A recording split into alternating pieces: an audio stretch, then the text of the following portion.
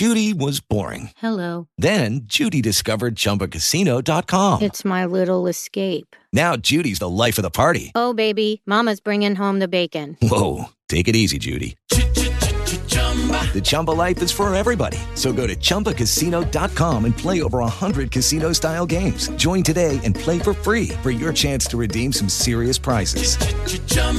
ChumbaCasino.com. No purchase necessary. Void where prohibited by law. 18 plus terms and conditions apply. See website for details. I'm Barry Weiss, and this is Honestly. We're good. We're ready when you are. I think I'm pretty good, so we're rolling. Thursday afternoon, I sat down with former Secretary of State Condoleezza Rice at Stanford University. Condoleezza Rice, thank you so much for joining me. It's a pleasure to be with you, Barry. I had planned to talk to Secretary Rice about mostly domestic politics, 2024, growing isolationism, the changing Republican Party. But obviously, given the war in Israel, I ripped up that script. I was so grateful for the time to sit down with her in this moment. After all, Secretary Rice not only served as National Security Advisor and Secretary of State through 5 Gaza wars, she also led our nation as National Security Advisor on 9/11. As one of the most powerful people in the world at a turning point in American history, Secretary Rice knows firsthand about leadership amidst unthinkable crisis. And that's what I wanted to talk to her about today. We also talk about how this war might play out in the coming days and weeks, about whether Hamas has killed prospects of a two-state solution, or whether that can be revived, about Iran's crucial role in aiding Hamas, about the prospect of Israel's normalization with Saudi Arabia, and about the dangers of America pulling back from the world stage. Stay with us.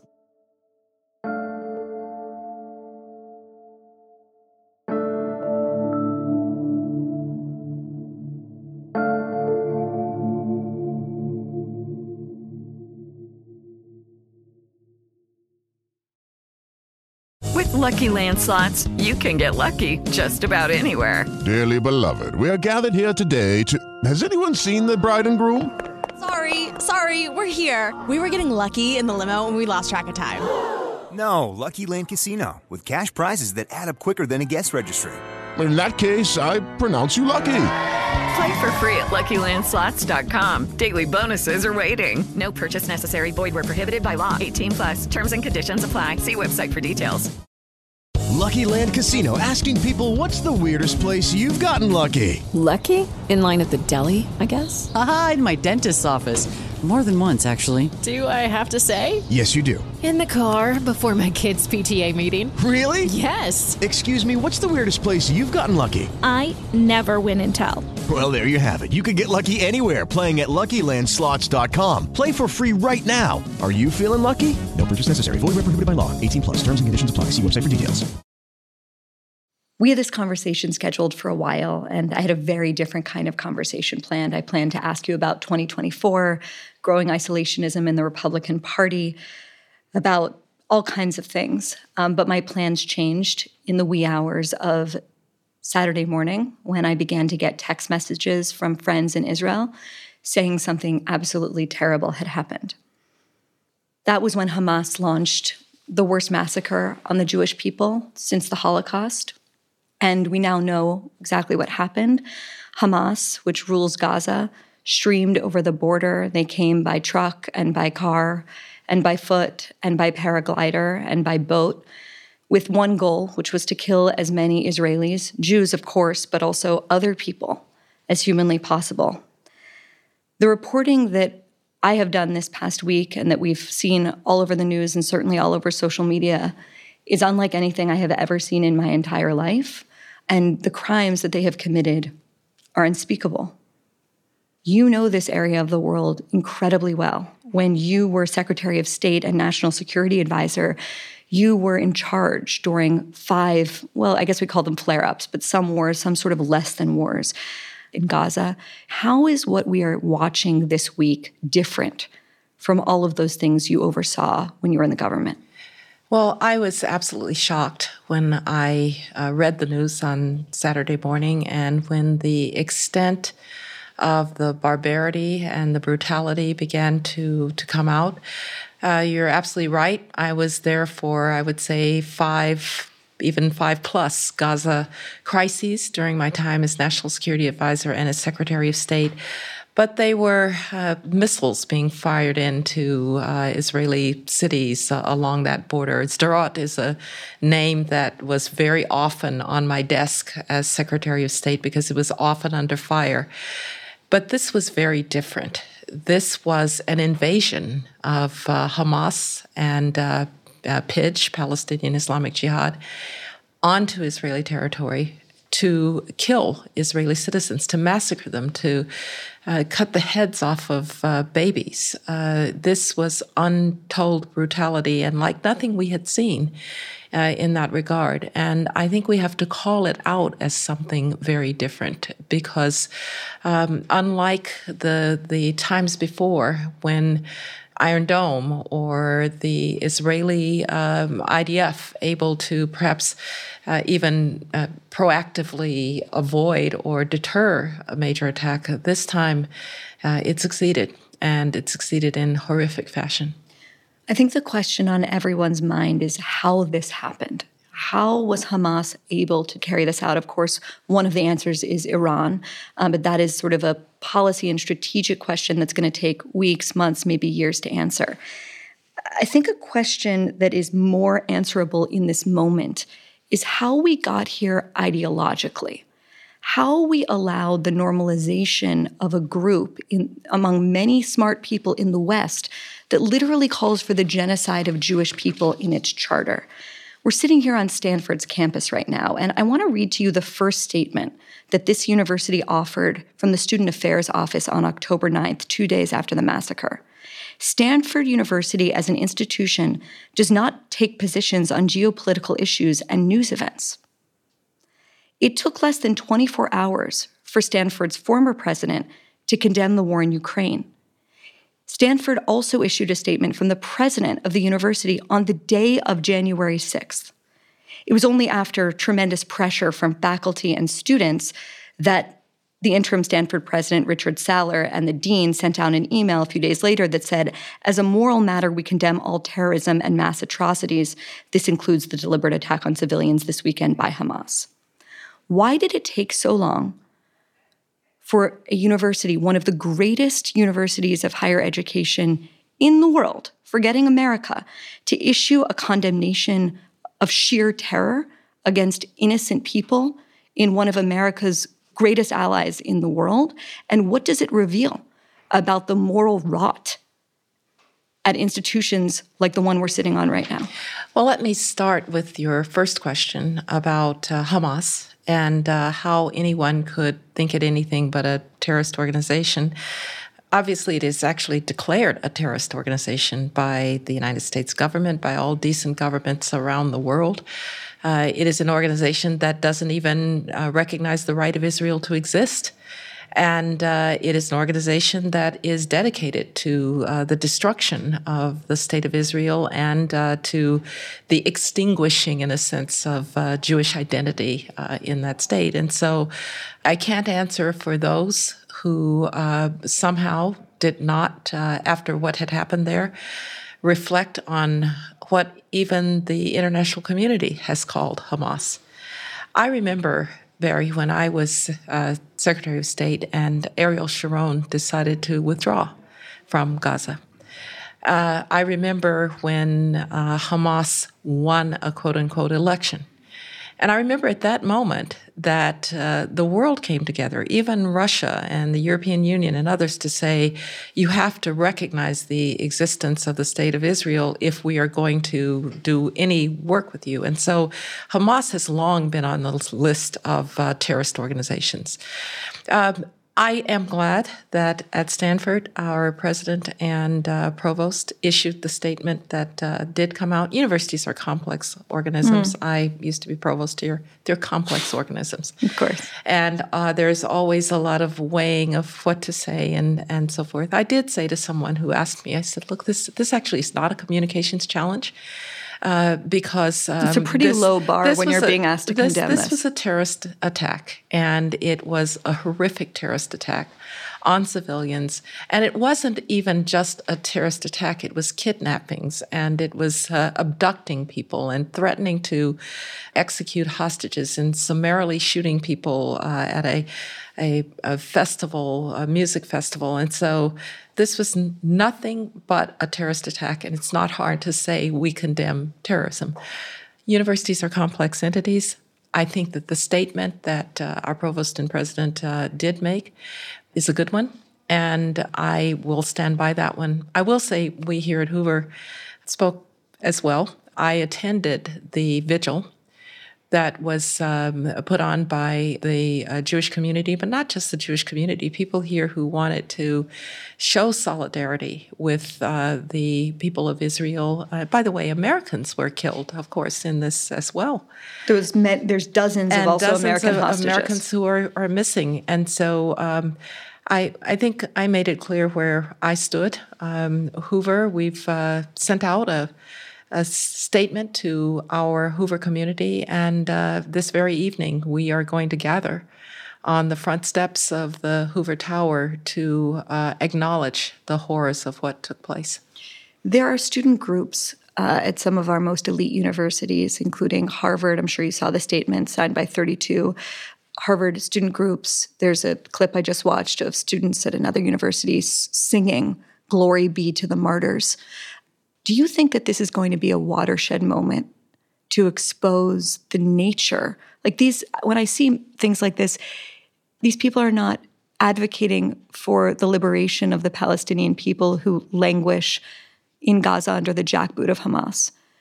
They are celebrating and glorifying bloodshed on some of the greatest college campuses in the world. Do you believe that this will be a watershed moment in terms of the moral outrage toward that position? Well, it can be, but it also has to be accompanied by what you mentioned earlier. People have to be educated about what's going on here.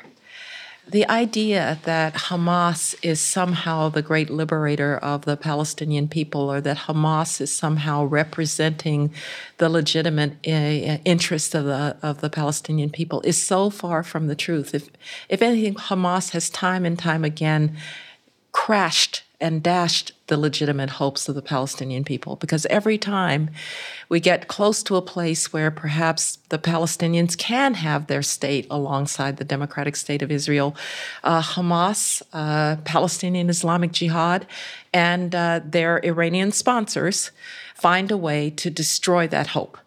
So anybody who wants to say to me, this was about the plight of the Palestinian people, I say, yeah, it is about the plight of the Palestinian people and how Hamas has never, ever cared about the plight of the Palestinian people. It's done everything that it can to keep the Palestinian people in bondage. Speaking about educating people and the amount of misinformation out there, you can talk to a very educated person and they'll talk about the occupation of Gaza. But Gaza, of course, has not been occupied since Israel pulled out, as you mentioned, under Prime Minister Ariel Sharon in 2005, which was your first year as Secretary of State. They dismantled the 21 Israeli settlements that had existed in the Gaza Strip. They handed them over to the Palestinian Authority. And of course, this was the key test of the idea of land for peace, right? That Israel would hand over land and they would get peace in exchange. Formerly did it, of course, with the Sinai Peninsula, giving it back to Egypt. Now, of course, the land in Gaza was handed over, but the peace never came. And I wonder, looking back on it, of course, I don't want to do Monday morning quarterbacking here, but looking back, was that very paradigm, that idea of land for peace, a mistake? And was it a mistake for Ariel Sharon to have pulled out of Gaza? I am not going to question Ariel Sharon. Ariel Sharon, no one could question his bedrock commitment to the security of the state of Israel, his love for Israel. I remember his Herzliya speech in 2003 when he said, "It pains me as a Jew to know that we will have to divide Judea and Samaria. I do not wish to rule over the Palestinian people," he said. And that set And Judea and Samaria, of course, also referred to as the West Bank. Exactly. And all of a sudden, that set off the possibilities of a two-state solution supported by a wide range of Israeli people, a wide range of ideological views. When the deal was on the table in 2000 with President Clinton having brought to Yasser Arafat a possible deal, that was largely the labor side, the Israeli liberal that were backing that deal. What Ariel Sharon and later Ehud Olmert would bring was something that was backed by Likud, backed by the Israeli right. I had an interesting conversation about when Sharon actually went into the Gaza to tell and he went personally into the Gaza to tell the Israeli citizens they were going to have to leave. And one of them said to him, Prime Minister, you personally put that mezuzah above our door, because you told me that I was rightfully extending the state of Israel into our historical lands. And now you tell me I have to leave. The IDF was prepared, if necessary, to forcibly take Israeli citizens out of Gaza. They did. And they did. I personally got contributions from private Americans to buy the greenhouses that Israeli citizens had put there. And in a week, they were all destroyed by the terrorists in the region. So anyone who wants to say that Israel has not tried to help Palestinians toward a different life in Gaza is simply historically wrong. And so I would hope that what we could do in our environment, which is an academic environment, is to, once passions cool even a little, let's really rehearse the history of Land for Peace. I still think a Palestinian state is the best hope, ultimately, for security for both peoples. But we're further away from it today than we've been in a very long time, and that is thanks to Hamas and the massacre of innocent civilians. I've always identified as someone on the center left when it comes to Israeli politics. I have always supported the idea of a two-state solution, the idea of Israel occupying another people. It seems to me that it ultimately would corrode the very soul of the Jewish state. And yet we see what happened in Gaza, and how could anyone not come to the conclusion? I'm kind of thinking, this is what I'm thinking in my heart this week, that if Israel had pulled out of the West Bank, Judea and Samaria, as the Israeli left has long wanted, that there wouldn't be another terrorist statelet at its border, and ultimately the total destruction of the Jewish state. Well, what is the way out of that paradigm? Well, that is what we were really trying to work toward. And Barry, I went 24 times to Israel and the Palestinian territories to try and find a way toward some kind of solution to this crisis. I went to Nablus after there had been terrorist activity there and helped Salam Fayyad, a decent Palestinian leader, to build the equivalent of a Boys and Girls Club there. I went to Bethlehem to help them open a hotel to try to give the Palestinians a tax base for a better life. I do think that there are reasonable and indeed decent Palestinian leaders who do see that future. But there hasn't been enough courage to say to the Palestinian people, when it is a deal, both sides will have to give. The Israelis will have to give land. Some of those settlements will have to be given back. But right of return isn't going to happen. Thousands and millions of Palestinians are not going back, quote unquote, to cities that are now Israeli cities. And that inability to come to grips with the truth of how we would get to a two-state solution was, for me, extremely frustrating. But I can tell you, at some point, we're going to have to try again. And this has a larger context this time, because the other thing the Iranians couldn't stand was that Israel was actually coming to the end of the state of war with its Arab neighbors. Oh yes, I want to get there very much. And it had already happened with the UAE and Morocco and others. It had long ago happened with Egypt and Jordan, and now possibly with Saudi Arabia. And that would have been the end of the Arab pretense that Israel did not belong in the Middle East. And who would have been isolated? Iran.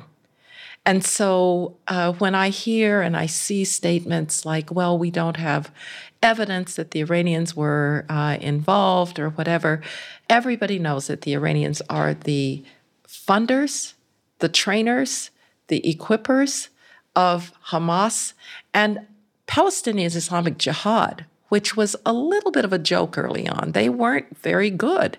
And even Hamas used to say, oh, Pidge, they keep blowing themselves up.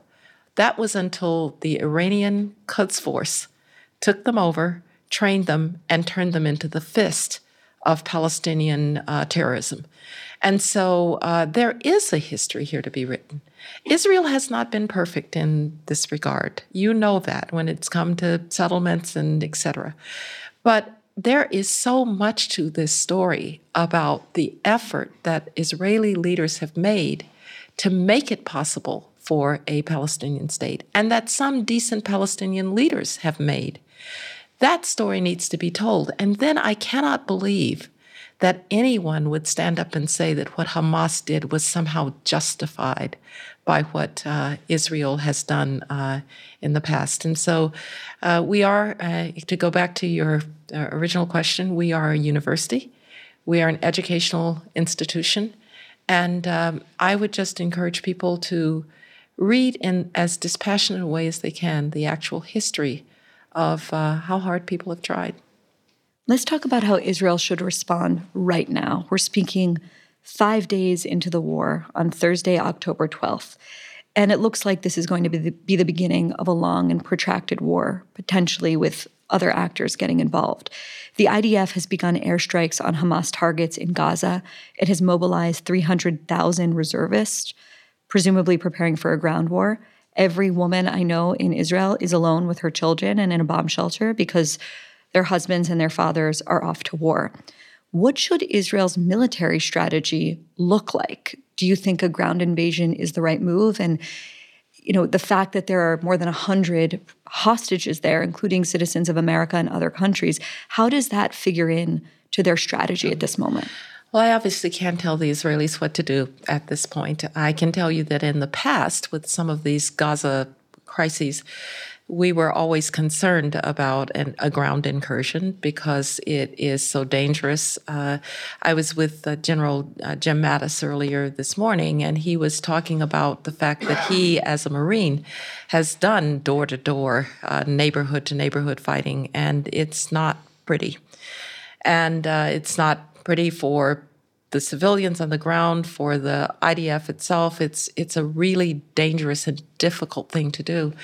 I think this time the Israelis are more than likely to do something on the ground. I can't advise them, but I would hope that, and maybe the reason that they're taking some time rather than just lashing out, is to have a very good sense of what they intend to try to do. They do know a lot about Hamas and its organization and its leadership, and perhaps being more surgical about what they go after and who they go after. I'm certain that the hostage crisis really complicates the whole matter because Hamas, in typical terrorist fashion, has said they will execute hostages. And, of course, they might do exactly that, given who they are. So it seems to me that the Israelis are taking their time to plan how they will go about this. I'm glad that they've come to a unity government to try to deal with this because, as you know, the state of Israel has been divided in the recent year or so. And after something like this, you really need to be unified. I suspect that there are conversations going on with the Qatari and maybe Hamas and maybe even Pidge about what to do about the hostages. Maybe something can be done there. The Egyptians would be involved in trying to help identify how to get rid of some of these tunnels and the like. Remember that Egypt is no fan of Hamas. Hamas is, from their point of view, the Muslim Brotherhood operating in the Palestinian territories. And so I wouldn't jump to the conclusion that the Arabs in the area are going to cry any tears for Hamas. Hamas is not popular with these states who have themselves suffered very often with Hamas calling them all collaborators and so forth.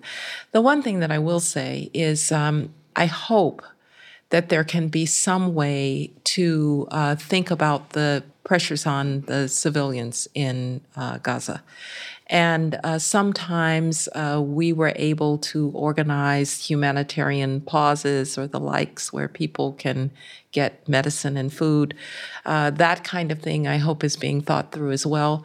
But I'm not going to presume to tell the Israelis what they need to do. I think everybody thinks they need to destroy as much of Hamas as they possibly can.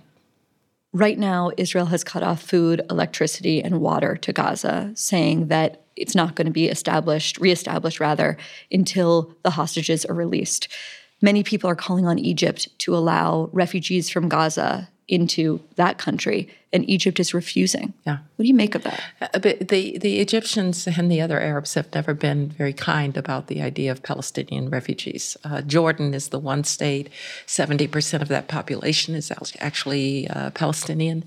But Gaza, it's a longer story.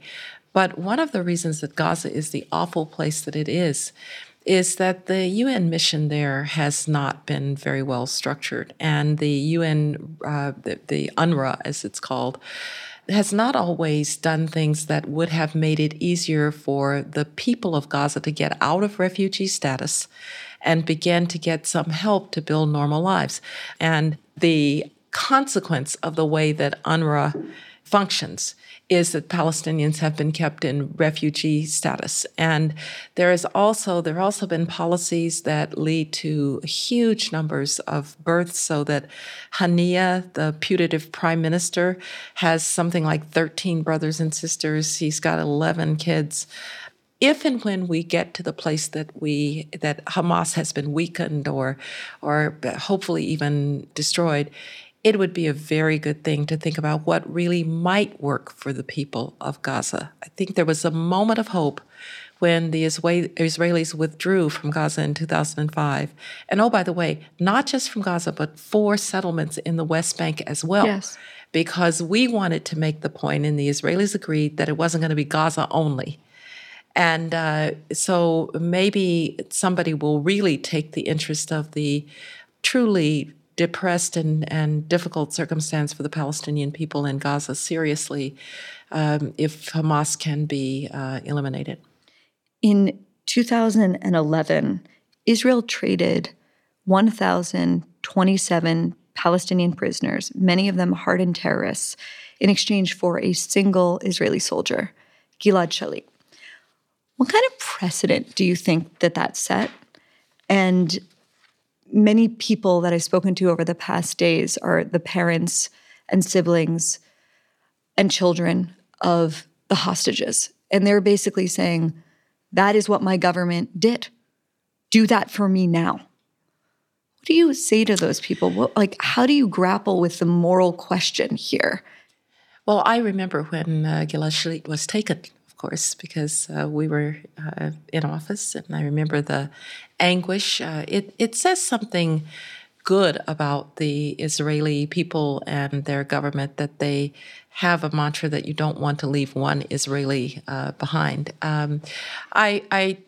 I always find these questions very difficult because, when you're in those circumstances, it's hard to say, all right, you did the wrong thing to bring that person back home. But of course, it sets up a kind of perverse set of incentives for those who would take people and the like. What we're hearing, at least, about this particular potential prisoner swap is that it might be women and children for women and children. Maybe that's more palatable in some ways. But I've always been someone who was very careful. Israel remains a viable state through the will and the resilience and the toughness of the Israeli people and the grace of God. Because given where they sit, with everyone since their founding trying to destroy them, I've always been a little cautious about telling them exactly what is right and what is wrong. A lot of people are saying that this is Israel's 9/11, The death toll as of today, and I'm sure it will go up, stands at 1,200 people, which proportionally is 10 times the loss of life in America on 9/11. It would be as if 29,000 Americans died that day. That is the scale for Israel. And of course, you were National Security Advisor on 9/11. And one thing I was reading online today that I found really incisive and interesting was the notion that the choices that were made after that barbaric terrorist attack on this country were, in retrospect, maybe not the right choices. People look at the war in Iraq, the war in Afghanistan. We could spend 5 hours talking about that. We're not going to. But things like the Patriot Act and other surveillance systems. What lessons do you draw from the policies that America pursued in the aftermath of 9/11 that could serve as a lesson or a warning for the Israelis in this moment? Yes.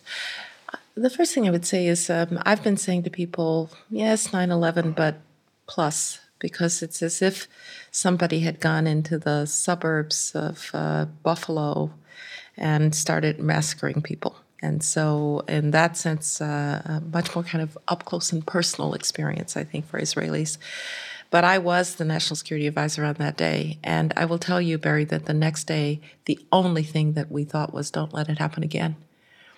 And, if you are in a position of authority when 3,000 people die, some of them jumping out of 30-story windows to their death, 80-story windows to their death, and by definition, you didn't do enough, then you're going to do everything that you can not to let it happen again because you have such great remorse. And while I understand that remorse is not a policy, I really challenge those who say we tried to do too much. I really challenge those who say that the Patriot Act was the wrong response or that going into Afghanistan to try to clean out those terrorist nests so that we wouldn't be attacked again. We can talk about Iraq and the implications of that. Iraq was actually a different set of security concerns. Fair enough. But I just have to tell you, I heard somebody say once, a very important American leader, they led from fear. You bet we did. Because every day you came in, and every day there was a new plot line. And one day it was that there was going to be a radiological attack on Washington, D.C. on the weekend of October 30, October 31st. And another day it was that there was going to be a smallpox attack on the country. And the next day it was that botulinum toxin had been released into the White House. Yeah, we led from fear. And so while I understand those who now want to second guess what were some very tough decisions, the president said, anything within our law and consistent with our values, we will do to protect the country. And my gratitude that there was not another attack on our territory in the time that we were there, my gratitude that I think we dismantled the kind of Al-Qaeda that could do what they did, I'll take the criticism that we did too much. What are the answers or the lessons for the Israelis? Well, in some ways, we were newer to this. There had not been an attack on the territory of the United States since the War of 1812. We had, of course, the attacks on our embassies. We'd had the World Trade Center in 1993. But the shock to us was that our oceans didn't protect us in the way that we had always assumed. Israel, that's not the shock in Israel, because Israel has been under attack since its founding in 1948. The shock to Israel was that something of this magnitude and brutality could happen across its borders, when I think the Israeli intelligence and Israeli military thought that they could really protect the country. And I can imagine that that's the shock. And so now, and there will be a reckoning. There will be their equivalent of a 9/11 commission. I testified before ours. They will go back and they will look and what happened and why were Israeli outposts overrun and was there too much reliance on technology, not on human intelligence, and so on and so on. But for now, I think that the focus of the country is in the right place, which is to, in a unified way, try as quickly as possible to make sure that Hamas and Palestinian Islamic Jihad can't do this again. Obviously, it's going to be a lot of time before Israel has its version of a 9/11 commission, and yet a lot of people are starting to insist on answers to the question, how did the startup nation, how did the most militarily sophisticated country in the Middle East come to its knees in this way? What are some of those answers? I don't know, because I don't know what they were looking at. I will tell you this. Sometimes it's a failure of imagination. It's the low-tech attack that is a problem. For us, it was the failure to imagine airplanes flying into buildings, that somebody would use a civilian aircraft as a missile was just outside of our imagination. And maybe this particular coordinated attack, land, sea, air, drones, people on motorcycles, maybe it was just not imaginable in that sense. But that time will come. Again, for right now, as people have said, as President Biden has said, Israel has the right to defend itself, and that means making sure that the terrorists are cleared from those villages and those towns, and then doing their very best to destroy the Hamas. And it's not just the leadership, it's the infrastructure as well. It's the command and control for Hamas. It's, as I mentioned, these tunnels through which they go. There's some reports that there have been some Israeli firing on the supply lines up in the north that Hezbollah might use. That happens on the Syrian border. That happens fairly frequently, actually. It's not unusual that Israel will just degrade those supply lines. So right now, if I were in a position to advise, which I'm not, but I will anyway, I would say that everybody should put aside the how did it happen, unless it bears directly on can it happen again in this relatively short period of time, because all of the energy now needs to be on what is going to be a very difficult task of trying to root out Hamas and watching very carefully that northern border so that Hezbollah, which George Tenet, our CIA director, once called the A-team of terrorism, doesn't decide that this is the time to take advantage of the situation. A few days before the attack, National Security Advisor Jake Sullivan, Biden's national security advisor, boasted that the Middle East region is quieter today than it has been in 2 decades. What is that? Is that a failure of the imagination? I have to say, I said similar things because of the possibilities with the extension of the Abraham Accords negotiated by the Trump administration, and then the possibility of the United States making some kind of security arrangement with Saudi Arabia. Now Saudi Arabia would normalize relations with Israel. As we've been saying, the state of war between Israel and its Arab neighbors would have ended. I said not too long ago that I didn't usually use the words optimism and Middle East in the same line, but I was prepared to do it. What we have to remember is that that's one of the reasons this happened, because for the spoilers, for whom a peaceful Middle East in which Israel is a recognized country, recognized member of the Middle East, where normal trade relations and travel and economic relations could take place, for the spoilers, and that means Iran and their surrogates, that's the worst possible Middle East. Okay, well, let's talk about Iran, which has come up a few times. One of the answers to how this happened, we can say with certainty, is Iran.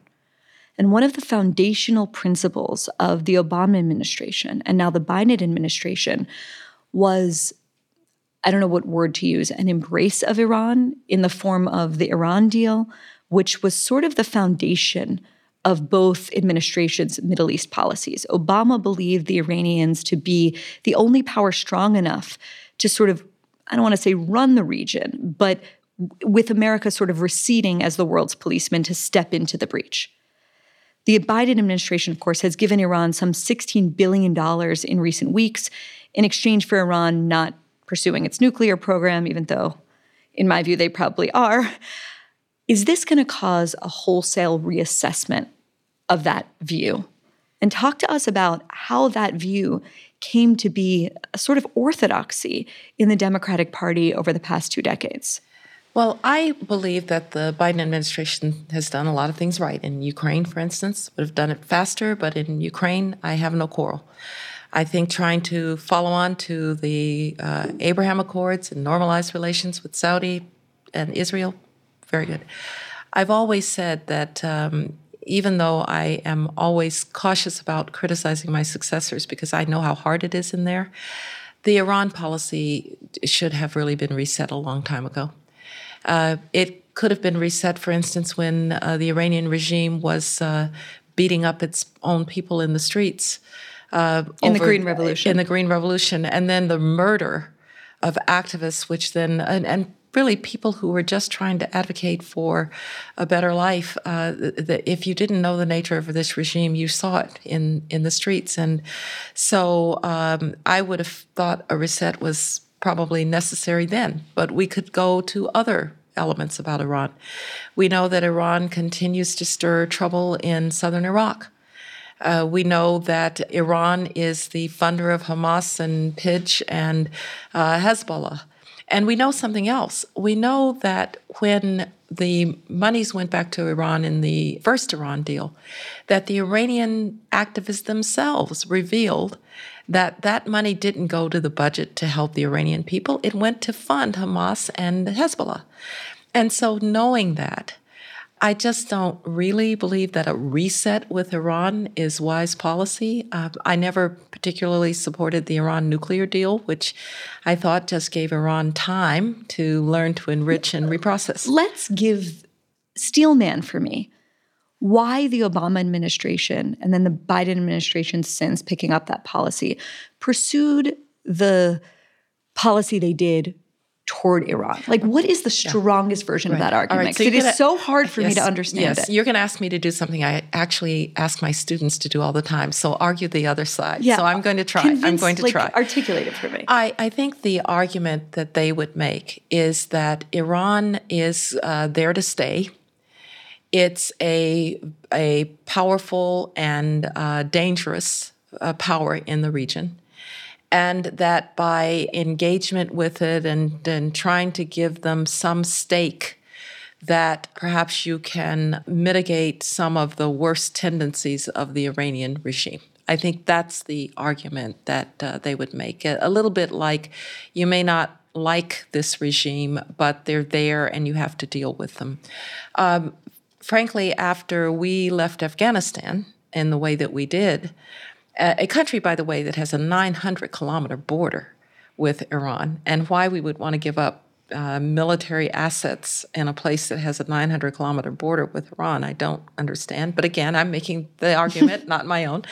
I think that would be the argument, that maybe you can, over time, make Iran from a revisionist power in the Middle East to, if not a status quo power, just one that is more neutral. I think that if you wanted to make that argument initially, say early Obama administration, because we had tried to get Iran into nuclear negotiations.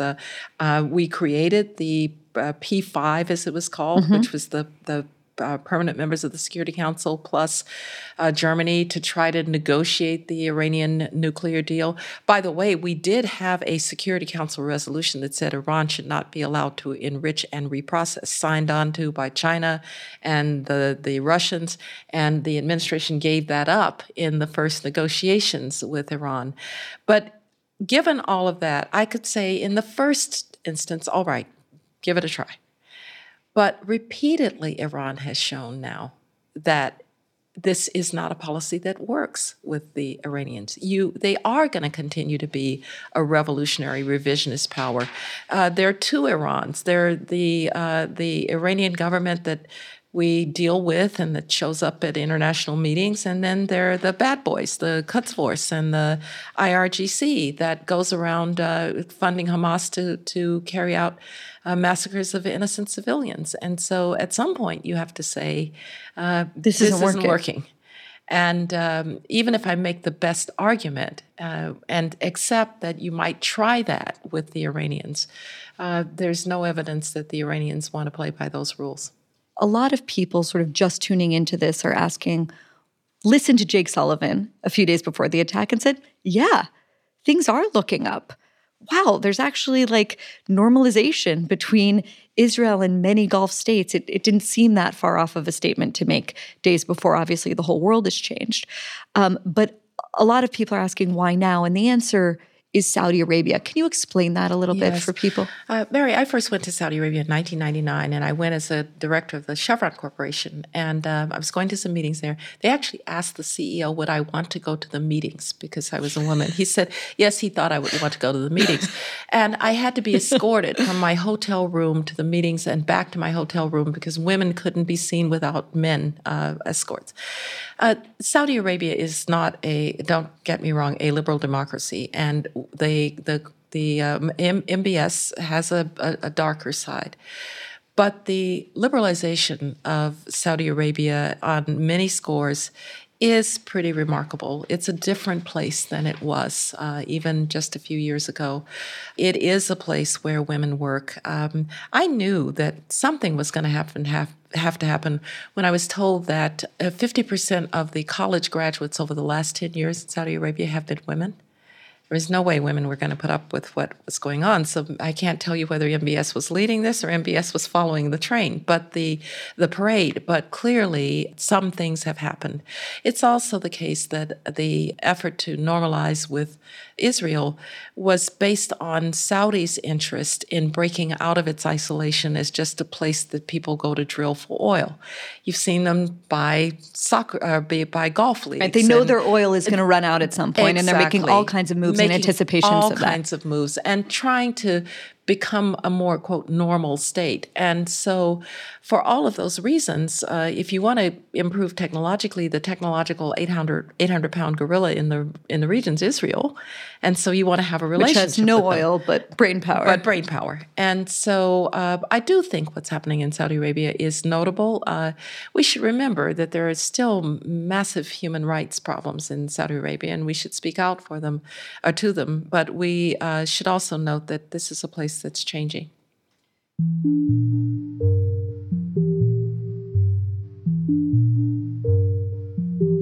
We'll be right back.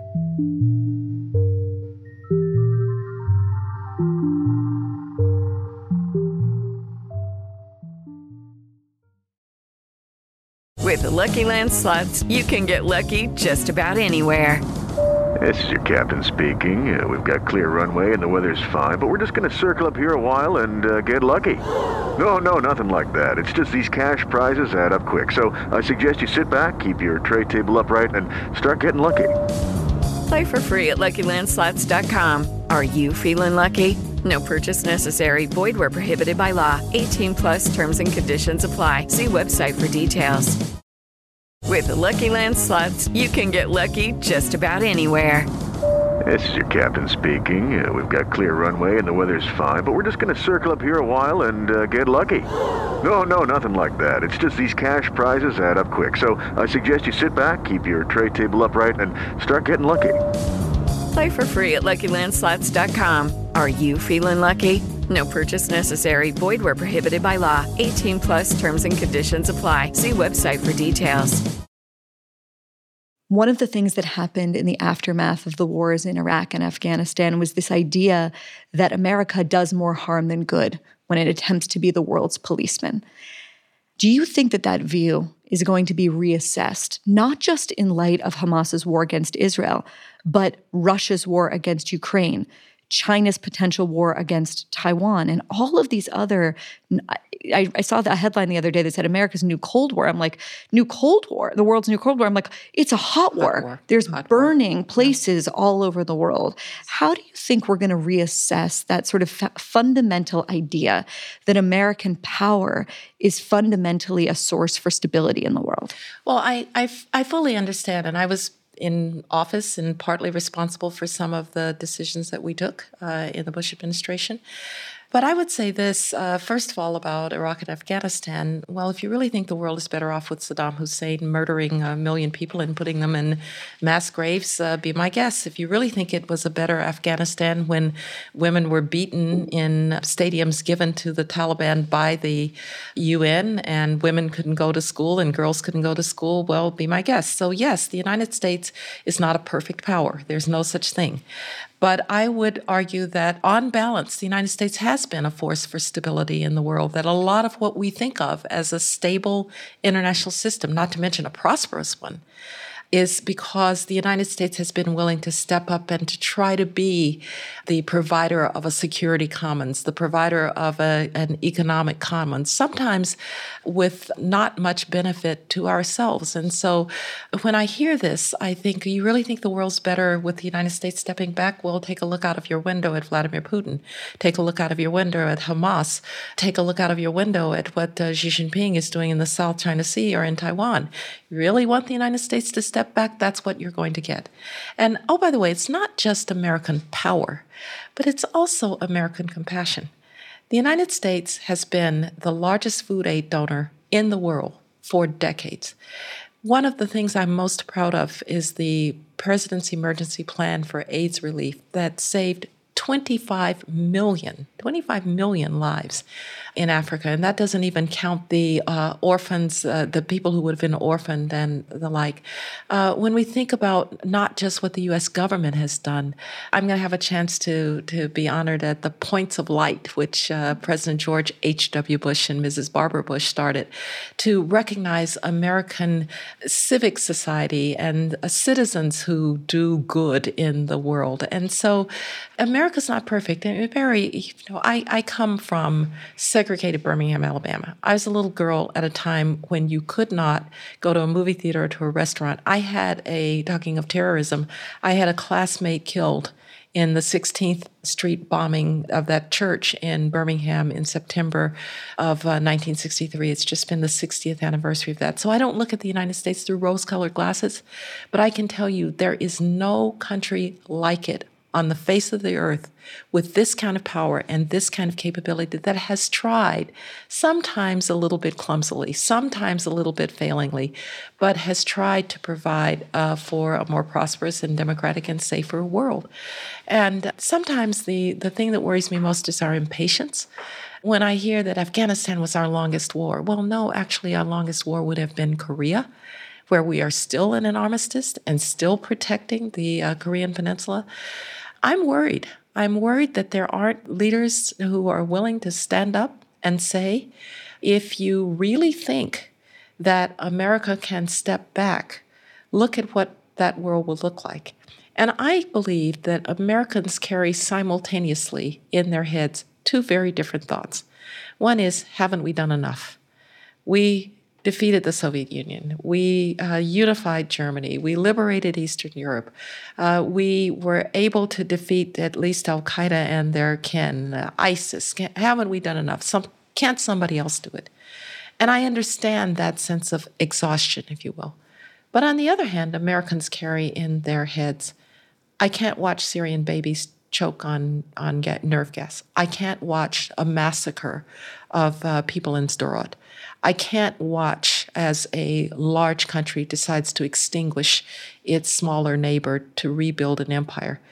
And then Americans say, all right, if not us, then who? And under those circumstances, Americans can be led to take this burden, if you want to call it that, or this obligation to be a part of a more stable world. And I'm just looking for American leaders who are willing to say that. When America steps back, others obviously step in to fill the vacuum. Explain, if you would, the reality of the current situation with Russia. We've touched on Iran, but with Russia, your area of expertise, and also China. Well, you're seeing the reemergence of great power conflict. something that I didn't think I was going to see again after the collapse of the Soviet Union. But great powers bring a lot of chaos with them because they bring a lot of military power and they bring economic assets. And we're seeing a Russia that, even though its armed forces are really quite terrible, is still able to wreak tremendous destruction.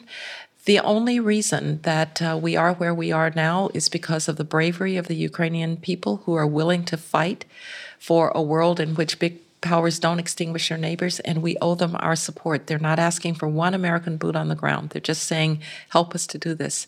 And by the way, if Putin wins this war, you can be guaranteed that countries to which we have an Article 5, that is an attack upon one, is an attack upon all obligation, will be next in line. And we will be dragged back in. You have China, which is threatening Taiwan. Xi Jinping, who sees himself as in the pantheon of Chinese leaders next to Mao. That means he has to restore China.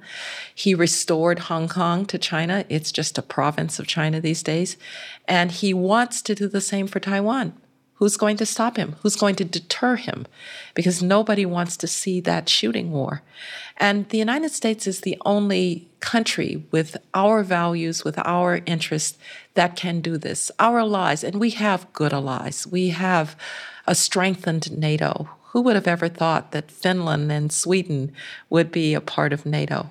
We have allies and friends in the Indo-Pacific, like Australia and like India and like Japan in the Quad. So we have not just our own power, but they can't do it without us. And so I often say to myself, Barry, I know that there are those who think it's politically smart now to talk about, well, we should just pay attention to our own business, or, oh, by the way, Ukraine isn't important, China's the only thing that's important. I'd just like to see the day when somebody elected on that platform has to say to the American people, the victory march that Xi Jinping and Vladimir Putin are now undertaken because Ukraine has been defeated and I could have stopped it. Is that really a speech you're going to want to make to the American people? So I would really suggest to those who want to lead us to think twice about arguing that American power is not necessary and that we can pay attention to our own, to ourselves. And I would say to those who say American power is not good, I would say, do you have a better idea? Is that what you would say to the 29 Republican lawmakers who wrote that letter last month to the White House Office of Management and Budget opposing further aid to Ukraine? Yes, that's precisely what I would say to them and a few others as well. And I'd say one other thing, Barry. I like to tell people there are 3 dates that I keep in mind. One is a war broke out in 1914, and by 1917 we'd been dragged in despite the fact that we didn't want to be.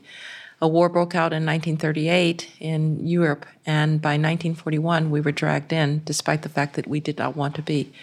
And then in 2001, we thought that we had bought a peace dividend with the end of the Cold War, and that war came to us. And so there is simply no way for America to get out of the business of keeping the peace, and I hope we understand that. As you mentioned earlier in the conversation, Israel has been in intense internal conflict over what some call necessary judicial reform, what others call a constitutional crisis. We're not going to get into that conversation, but I can't remember a time in my life other than, frankly, the pullout of Gaza, maybe the Camp David Accords and the idea of the peace process, where there's been more internal division inside of Israel. And you could make the argument that that internal division was noticed by Hamas. What kind of lessons should Americans take from what we're seeing right now in Israel about what the kind of danger, true danger, not culture war danger, that kind of internal division can create? There is no doubt that when the bad guys out there, the authoritarians, the troublemakers, the revisionist states, think that America is preoccupied or looking inward, that you start to get bad behavior. And so I would say, could we just get our act together? Could we just release the nominations and the confirmation of all of those flag officers whose files are sitting on the desk of one Alabama senator because he has some bone to pick? Pick another bone. We need our American military leadership intact. And I would say to those who seem to want to debate every small issue and not really pay attention to what's going on out there in the world, this is going to require a unified effort. The one thing we had going for us for the entire period of the Cold War, and it's why we ultimately won it, we had a lot of differences around this tactic vis-a-vis the Soviet Union or that tactic vis-a-vis the Soviet Union, but we knew what we were fighting and we knew who we were, and we knew that the Soviet Union's victory would be a very bad outcome for our values and for our interests. And for the most part, in a bipartisan fashion, we hung together. We're going to have to do that again, not to mention the divisions within parties over these measures. Because if we're going to enter this very dangerous world in a way that we can begin to roll back some of the damage that has been done, we are going to have to look hard at our defense industry base, which has eroded, our shipbuilding capability, which has eroded. We're going to have to look at the fact that for the second straight year, our armed forces are missing their targets for recruitment for each of the services of recruiting to the volunteer force. We have a lot of work to do. This is serious, and we need to get serious about it. One of our interns at the Free Press is a Stanford student. She was at the vigil this week on campus, and she saw you speak, and you said this: "This attack on Israel was also an attack on the United States of America." And I think, unlike the Cold War, we don't have a sense intrinsically of why that is, especially among young people. Explain, if you would, why? Why was this also an attack on the United States of America? And why should it matter to every single American, not just Jewish Americans? It was an attack on a country with whom we have so many ties of kinship and of tradition and of values. It was an attack on a country. There are reasons that Americans died there, because Americans go to Israel, and it's a part of us, and we are a part of Israel. But it was also an attack on decent values that I would like to think, as America, we have defended and upheld. And that is that there should never be a terrorist attack on innocent people in which you do the most awful things that we've seen, really, since the horrors of before World War II. It was an attack on America because it was an attack on an American friend and ally. It was an attack on America because it was an attack on Americans who happened to be there. And it was an attack because of an attack on who we are as a people, our values, not just our interest, but our values. And it's in that vein that I feel tremendous, not just sympathy for the victims there, but solidarity with them. And I just want to say to every Israeli family, to the Israeli people, I've actually been in touch with some of my Israeli friends. You're in my prayers constantly. Thank you so much.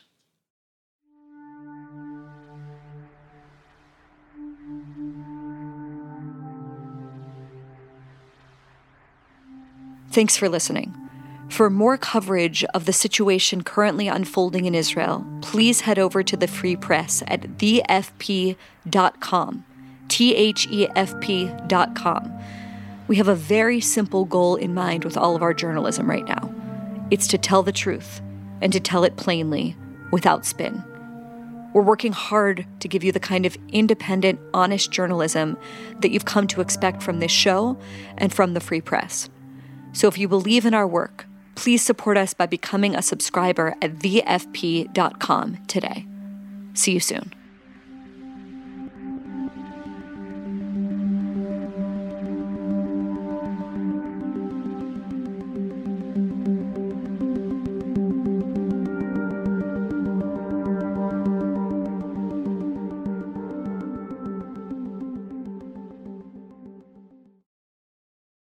Lucky Land Casino, asking people, what's the weirdest place you've gotten lucky? Lucky? In line at the deli, I guess? Aha, in my dentist's office.